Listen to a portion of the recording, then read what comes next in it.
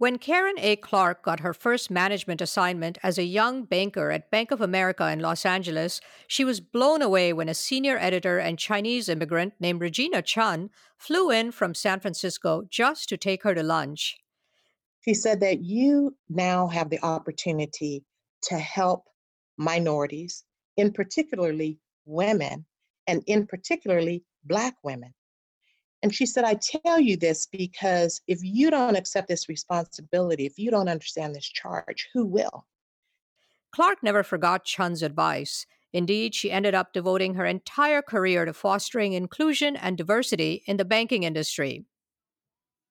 Hello, everyone. I'm Chitra Raghavan, and this is When It Mattered.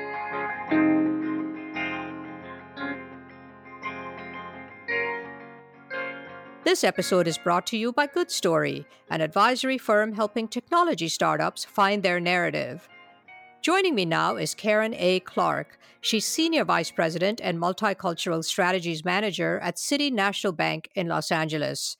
Clark is currently working to ensure that minority-owned companies in and around the city get fair access to COVID-19 small business relief funds. In her free time, Clark also is a singer, songwriter, and producer in her entertainment company, the Karen A. Clark Project. Karen, welcome to the podcast. Chitra, thank you so much for having me. You were an Air Force brat. You traveled all over the world with your parents, and it was quite a formative experience for you. Tell us about your parents and what that childhood did for you.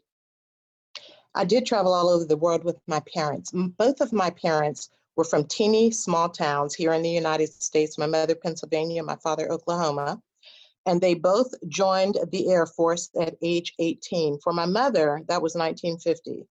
And she met my father in the service. And they got married. They had 4 kids. And they fulfilled their dream of traveling the world and having adventures. And they took us right along with them. And I had a wonderful, wonderful, wonderful childhood. I think traveling, especially from a young age, just opens up your eyes to what the possibilities are in the world. And it helps you to understand that though we face boundaries and obstacles in our life, the world is a huge place. And with some curiosity and a little bit of gumption, you can learn and travel and do so much. And it just makes you ready to be able to meet anyone, to be able to interface with anyone. It makes you comfortable in a multicultural world. Now, it was quite an extraordinary experience, I think, particularly given that your parents weren't extremely wealthy or anything like that, and yet they gave you kind of the riches of wealth of knowledge and travel. They did. So my mom, she had to, she couldn't be active duty with children. So of course she stepped down from active duty. She became a reservist. But my father stayed in the service for 20 years and then civil service after that. And he never reached more than the rank of maybe a staff sergeant, which is an enlisted man. So they didn't have a lot of money. And my mother did not go back to work until I was in junior high school. But they always saved money so that we had a proper summer vacation. We're not flying around on planes, all 6 of us, but in a car. We'd jump in a car and my father would take us across the country. We'd see relatives and we'd see states in between. And we always stopped in time enough to swim in the motel swimming pool and get takeout food from a big boy restaurant or, some hamburger stand. And it was always so extremely special. My parents always made us feel like we had such a rich, wonderful life, even though we didn't have a whole lot. And I just loved my life growing up and being exposed to so many experiences. I mean, my dad took us, skiing in Germany. He took me to see my first jazz concert at the Frankfurt Opera House. He took me to see my first musical in San Francisco. He thought it was important that his teenage daughter saw this production of Colored Girls by the late, great Ntozake Shange. I mean, my dad, he just thought it was important for us to have cultural experiences. Even on Sunday afternoon, we would, after dinner, go get scoop of ice cream and ride around in the car and just look at people's yards and look at their lawns. And he was just an immersive kind of a father. And my mother, with her free spirit, was right along with him. And they just opened up the world to us. How did that help you when you ended up in the banking industry, especially the lessons that your father taught you? Yeah, yeah. I ended up in the banking industry. I went to college. Had to struggle my way through college, hustle my way through college. And what I really wanted to be was an entertainer. I had grown up singing and dancing and talent shows and all of that kind of stuff. Got to college, took all of the theater arts, and I just did a history of theater and acting and dancing, and yeah, I was all about it. And then when I graduated from college and I ended up in Los Angeles with my husband, with my late husband and two babies. I mean, my kids were 2 and 3 years old because we had our kids in college. We got married and had our kids in college. And so when I came out, I didn't have the luxury of trying to find a creative job. We came to LA and I did a few auditions, but after 2 or 3 weeks, I said I better go to a headhunter and get a real job because my husband also was a creative type. He was working for an independent film company, making no money. And so we were really struggling. So I went to a headhunter, and that's how I ended up in banking, but I never gave up the art. And what was that like being a young African American woman in what probably was an incredibly white male dominated industry at the time? Yeah, it really was. And what happened is I have a degree in economics. I went to a headhunter, dropped off my degree, and I got a call. And she said, I have an interview for you at Wells Fargo Bank. And I said, oh, no, no, no, no. I don't want to be a teller. That's all I knew about banking. And I had a few friends in college who had been tellers, and none of them had been successful at it. Didn't balance, they just didn't enjoy the job. And I said, no, thank you. I don't want to be a teller. And she said, no, this is in commercial real estate. And I said, really, what do banks do with commercial real estate? I mean, I just had no idea. And so I went to work for Wells Fargo Bank in commercial real estate construction lending. And yes, what it was, and it still is, very white male dominated. And I was working on 20 to $100 million participation loans, huge construction projects on a global basis. And so you'd be in conference rooms with credit officers and loan officers and attorneys from both sides, and mostly all white males. And here's, this little girl, 27, 28-year-old Black girl sitting at the table. And what I realized very quickly is that I was comfortable. I was comfortable sitting in these conference rooms at these tables with these men who were, in most cases, much older than me, looked much different than me, were in positions of authority and power. A lot of them, especially the clients, millions and millions of dollars. And I felt comfortable. And what I realized is that my father, through all the experiences that he gave me, he taught me how to swim with sharks. And I use that analogy because a lot of people talk about swimming with sharks, but I don't think a lot of people really understand what the paradigm is. And what it is, a lot of people are afraid of sharks because, a shark will bite you, a shark can kill you. But a lot of species of sharks don't even bite. The thing that most sharks have in common, though, regardless of what species they are, is that they are very, very fast.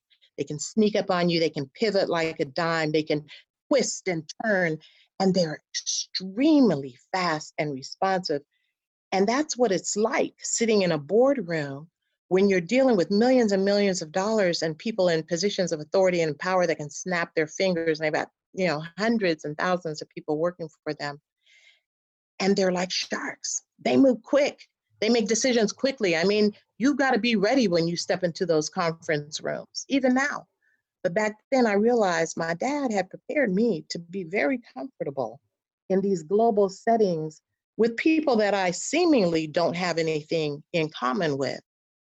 And so I'm very comfortable in a room full of sharks. That's a wonderful story. How did you get into the diversity and inclusion field, and who were your mentors along the way? Yeah, so I got my first management assignment at Bank of America, and I was in commercial real estate. And there was a woman named Regina Chen, Reggie Chen, we called her. And she was a Chinese immigrant. She came to this country when she was a young girl and didn't speak any English. But when I met her at Bank of America, she was an executive vice president managing loan administration and some portion of credit nationally. And when I got my first management assignment at Bank of America in commercial real estate, Reggie Chun, who was 3 or 4 layers removed from me, flew down from San Francisco to have lunch with me. And she told me that I had a very unique opportunity. She said that you now have the opportunity to help minorities, in particularly women, and in particularly Black women. And she said, I tell you this because if you don't accept this responsibility, if you don't understand this charge, who will? She said, I have, throughout my entire career, made sure that I was looking out for minorities, in particular women, and in particularly Asian women. She said, because who else will do it? She said, but however, when you help these women, it's got to be so above board. It's got to be so pristine that when you're questioned, there's no doubt that you made the right decision in promoting this person or advocating for this individual, because you will always, as a person of color, as a woman of color, be under scrutiny for the decisions that you make. And I never, ever, ever forgot that lesson. It is my responsibility. And so that was the very first mentor. I didn't even know what the word mentor meant. And I would see Reggie from time to time in meetings, but we didn't have a formal relationship, but she always lent herself to a discussion or conversation or advice. And I learned that mentors can come in all shapes, sizes, and forms. And whether they realize they are your mentor or not, they can be, if you want them to be, and they've created access for you. Just don't give up that access, and you'll have a mentor. And the best mentor relationships are organic, like the one you had with Reggie Chun. Absolutely, absolutely.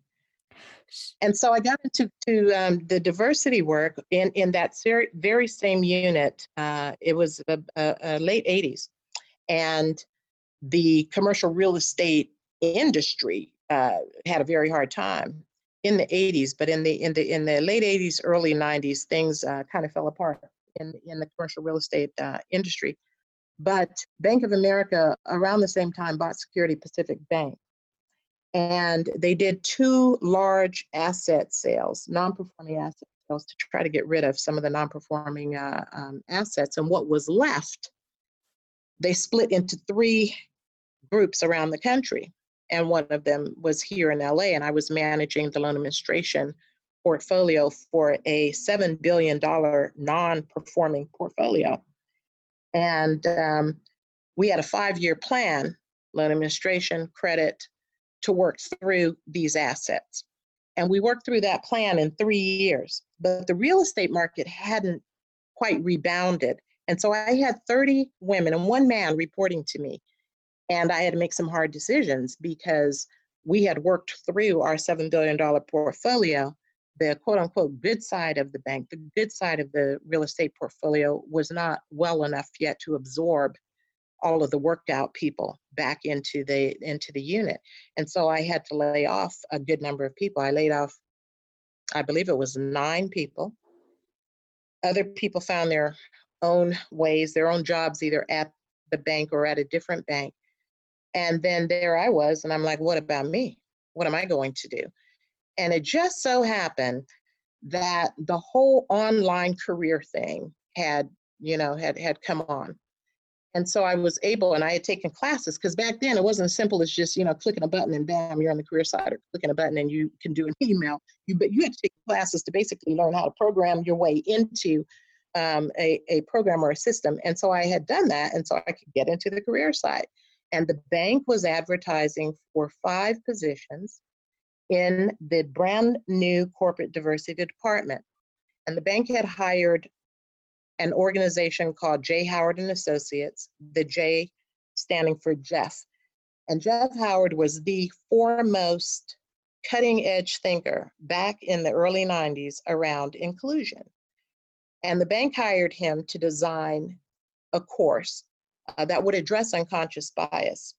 And it wasn't called that then by the industry, but Jeff Howard was already teaching managing inclusion. And he designed a 2-day course that Bank of America was going to put 20,000 associates through on a mandatory basis. J. Howard Associates had 12 trainers, and they wanted to add 5 trainers from Bank of America. And the only requirements were that you were at least a VP and that you had managed people, and you could apply. And I applied. I needed a job. And the interviews consisted of making presentations. You would get a homework assignment, and you would go into a room with a bunch of interviewers, and you would, present. And 300 people applied for these 5 positions, and lo and behold, I got one. And I went to Bank of America's campus in Concord, and Jeff Howard himself and several of his trainers were there. And we sat in a classroom, the 5 of us, for 2 weeks, and we learned how to deliver this course, Managing Inclusion. And then I co-taught with a Jeff Howard instructor until I was comfortable teaching the class myself. So about 2 months later, I was ready to go. And I traveled the United States as well as Europe, because the bank was putting every vice president, senior vice president, executive vice president, and managing director through this mandatory 2-day program. And if you worked in the United States, Europe, Middle East, Africa, you had to take this class. And the 17 of us trainers set about over the next 3.5 years delivering this mandatory 2-day class. And that's how I got into diversity and inclusion. And what's the journey been like? You've been doing this for a very long time now. What would you say is the biggest net positive and biggest net negative? Yes, I have been doing it a long time. And I think, let me just start with the net positive. There is a positive. The positive is that at least now there is a conversation about inclusion. There is a conversation about diversity. There is a realization in corporate America that you've got to be tapped in to different communities if you want to reap the benefits of their consumerism, right? It really is in corporate America about a business case, but in the world in general, it's about a humanistic case. And this work can be very, very exhausting because it seems like we're always starting over. One of the thought leaders at City National Bank that does this work with me, she commented one day that until we start teaching these inclusion skills and tools at the preschool level, we will always be starting over when people enter adulthood and they get into jobs and corporations and positions where they're interfacing with different people. It can be exhausting, Chitra, because you're always starting over. No matter how much you win today, tomorrow you have to get up and start over because there's somebody who didn't get the message. And we can read that every day in the newspaper, people still saying and doing terrible things. And the problem is that discrimination often results in harm and death. And that is the urgency of the issue. That's why we can't stop doing the work, though we may be tired, because it's more than just a negative comment that might get under somebody's skin. No, discrimination in this country results in people not being able to live well. And the work that you're doing has taken on new importance with the emergence of this pandemic, COVID-19. A lot of stimulus funding is pouring out of the federal government. A lot of big players have been swooping in like vultures, and billions of dollars have been devoured. Uh, what are you doing to ensure that your less privileged clients, small businesses in the communities around you, are able to access this funding? And then what are you seeing in terms of the level of discrimination?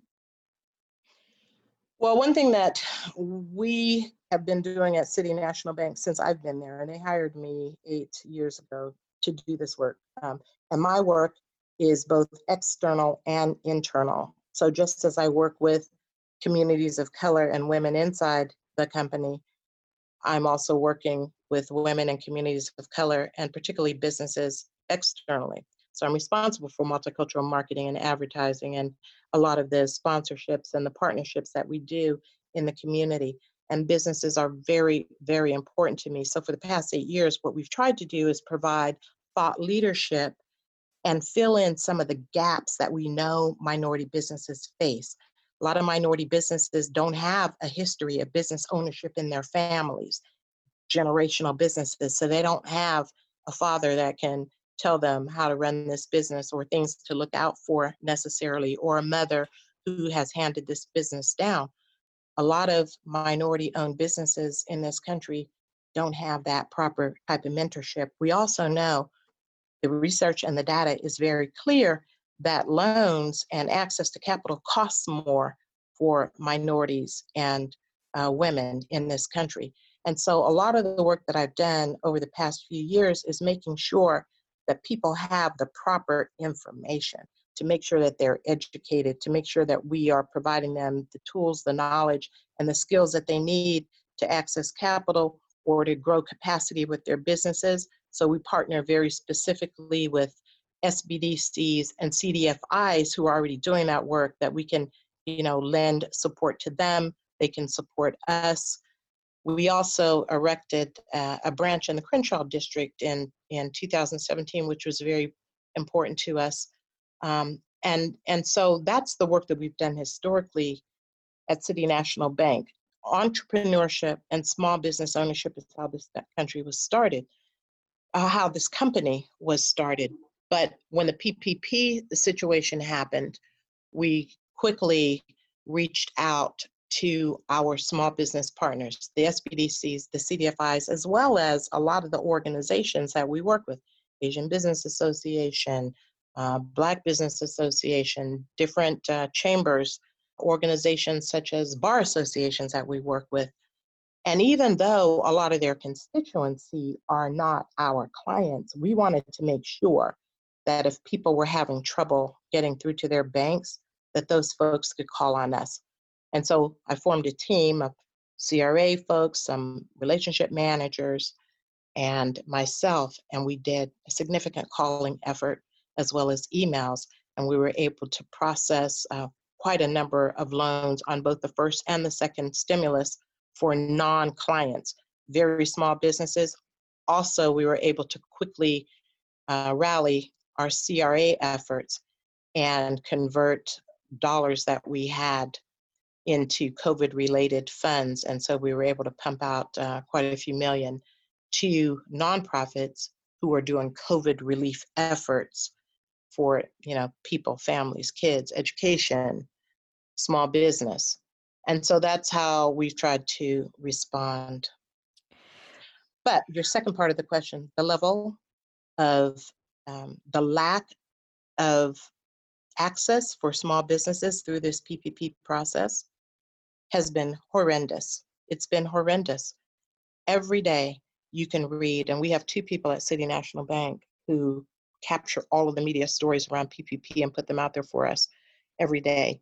And there are very, very few good stories. I think it could have been a little better thought out by the federal government to ensure that there was a tranche and an opportunity and a procedure for these small businesses, those who needed funds, even under $100,000, $50,000, $40,000. There should have been a process to ensure that those people had the opportunity to apply, and there wasn't. And if you don't know who your banker is, if you bank with one of these mega banks that's got 60, 70, 80,000 clients, and you're not a big client, you may only have an 800 number, or you may only have the number to your branch, which may be closed. And so people couldn't even get access in a lot of cases because they didn't have a number to call. At City National Bank, people just happen to know who their relationship manager is because that's the way we do business.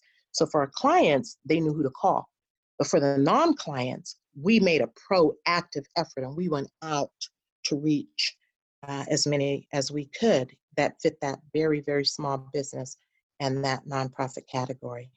As you know, Karen, there's been quite a high level of negativity, hatred even towards Chinese and Asian American immigrants because of this pandemic. And it's just seeping into our conversations and interactions. What are you seeing during the course of your outreach?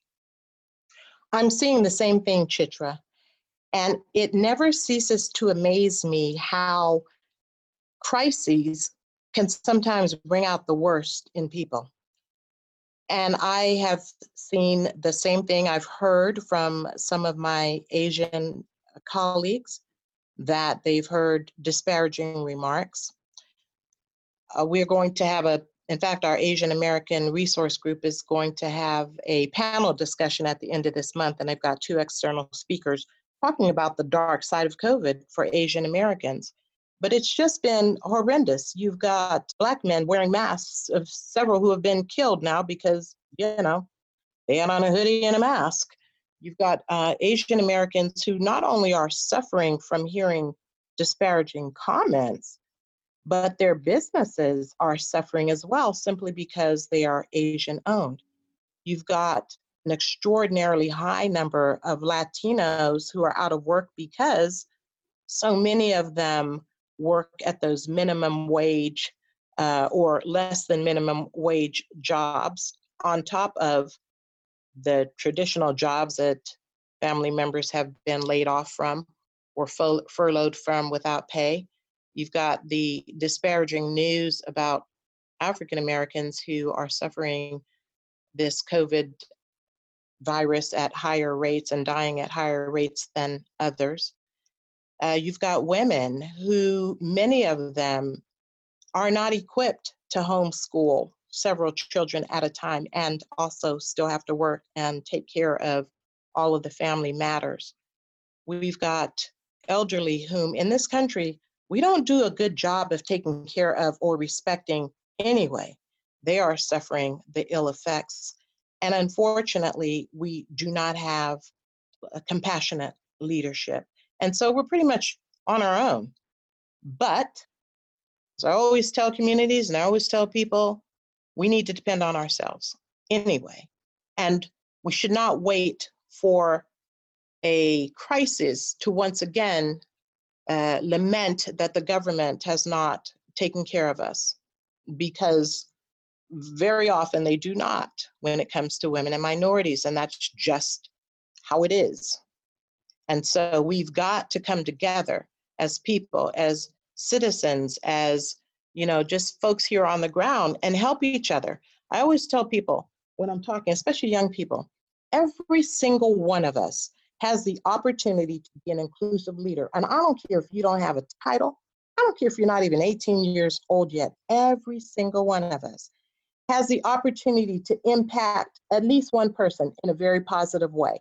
It might be your brother, it might be your sister, it might be your neighbor down the street, it might be your coworker, it might be a student sitting in the class next to you, but every single one of us pay enough attention to see when somebody is struggling, when somebody feels left out. And every single one of us has the ability to just say a good word. How are you today? Is there anything I can do for you today?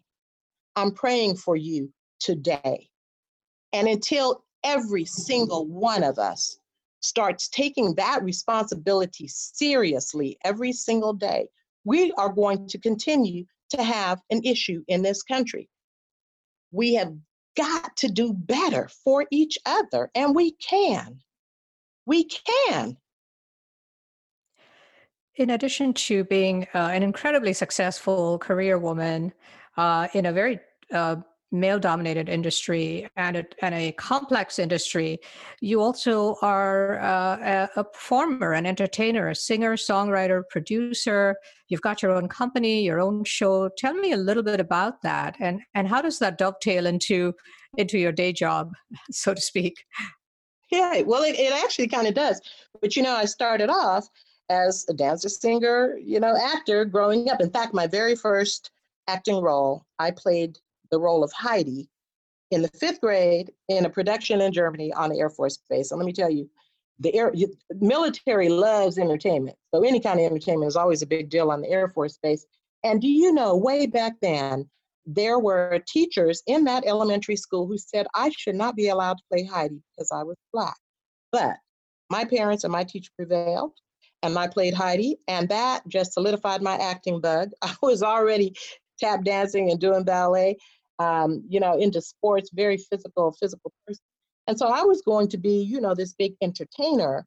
But I wanted to go to college so I could have a backup plan. And that's what I did. And then my backup plan became part of my life. And my backup plan was to get a degree in economics so that if my singing and acting didn't work out, I'd have a backup plan. But I always tell young people today, don't worry about a backup plan. Wherever you put your time and energy, that is what you're going to see the fruit coming from. And so I've had a great life in banking. I have been extremely blessed, but I never gave up the dancing, singing, and acting. I've produced so many shows over the year for different people, written plays, done a lot of gospel plays in churches. I've produced Tip Top artists, my late husband and I. And then before he passed, in 2007, he's like, let's produce your CD. You've been wanting to do a CD. You've been on stage forever. And I said, yay. So we did my CD. I dropped a CD in 2007. In 2008, my husband passed after 26 years of marriage, just a fluke. He passed dead of a heart attack. Hadn't even been sick, but then I kind of went dark for a few years. And then I decided it was time to get up. And there was a couple of things and a couple of people I met that really, really inspired me. And one of them is a woman by the name of Diana Nyad. And I saw Diana Nyad speak when she was 64 years old. This was a few years ago. It was about, 3-4 years ago. Diana Nyad is an Olympian, and she's a swimmer. She's been a sports announcer. She's a very famous woman. But she had attempted to swim from Cuba to Florida 3 or 4 times, and she had failed. And she said when she got close to the age of 60, she was reflecting. And her mother had passed at the age of 60. And she thought to herself, if I follow in my mother's footsteps, I'll be dead in a year or two. And have I done everything I wanted to do in life? And she said, no, I haven't. I want to complete that swim. So she got her whole team together, and they looked at every single reason why they failed. And they addressed every single one of those issues. And at the age of 64, she successfully completed her swim from Cuba to Florida. And I saw her speak live about it. And I was like, oh my God, this was so amazing. There was something about that woman and her story that just got into my bones. And I said, I'm not done. I'm not done. And so, Chitra, I got up and I got a team together. I started producing my shows again, got a band together, and I'm going to be finished with my 3rd CD this year. I've got several books in process, but I will be publishing at least 1, if not 2 of them this year. They're done. They're basically done. I just need to edit them, package them up. And so I'm on fire. And the reason I'm on fire is because God has been speaking to me. After I heard Diana Nyad speak, God said, what about you? He said, it is not time to sit down. I pour all of this knowledge and talent and skill into people. And then they get to be about 60, 62, 63, and they want to sit down. They want to retire when the world is ready for everything they have to give now. And I'm like, I'm with you, God. I am with you. And I am almost 60.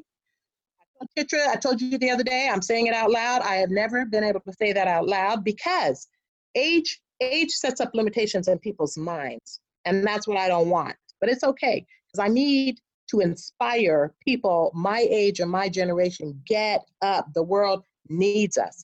Do something spectacular because the world needs us. And that's what I'm doing right now.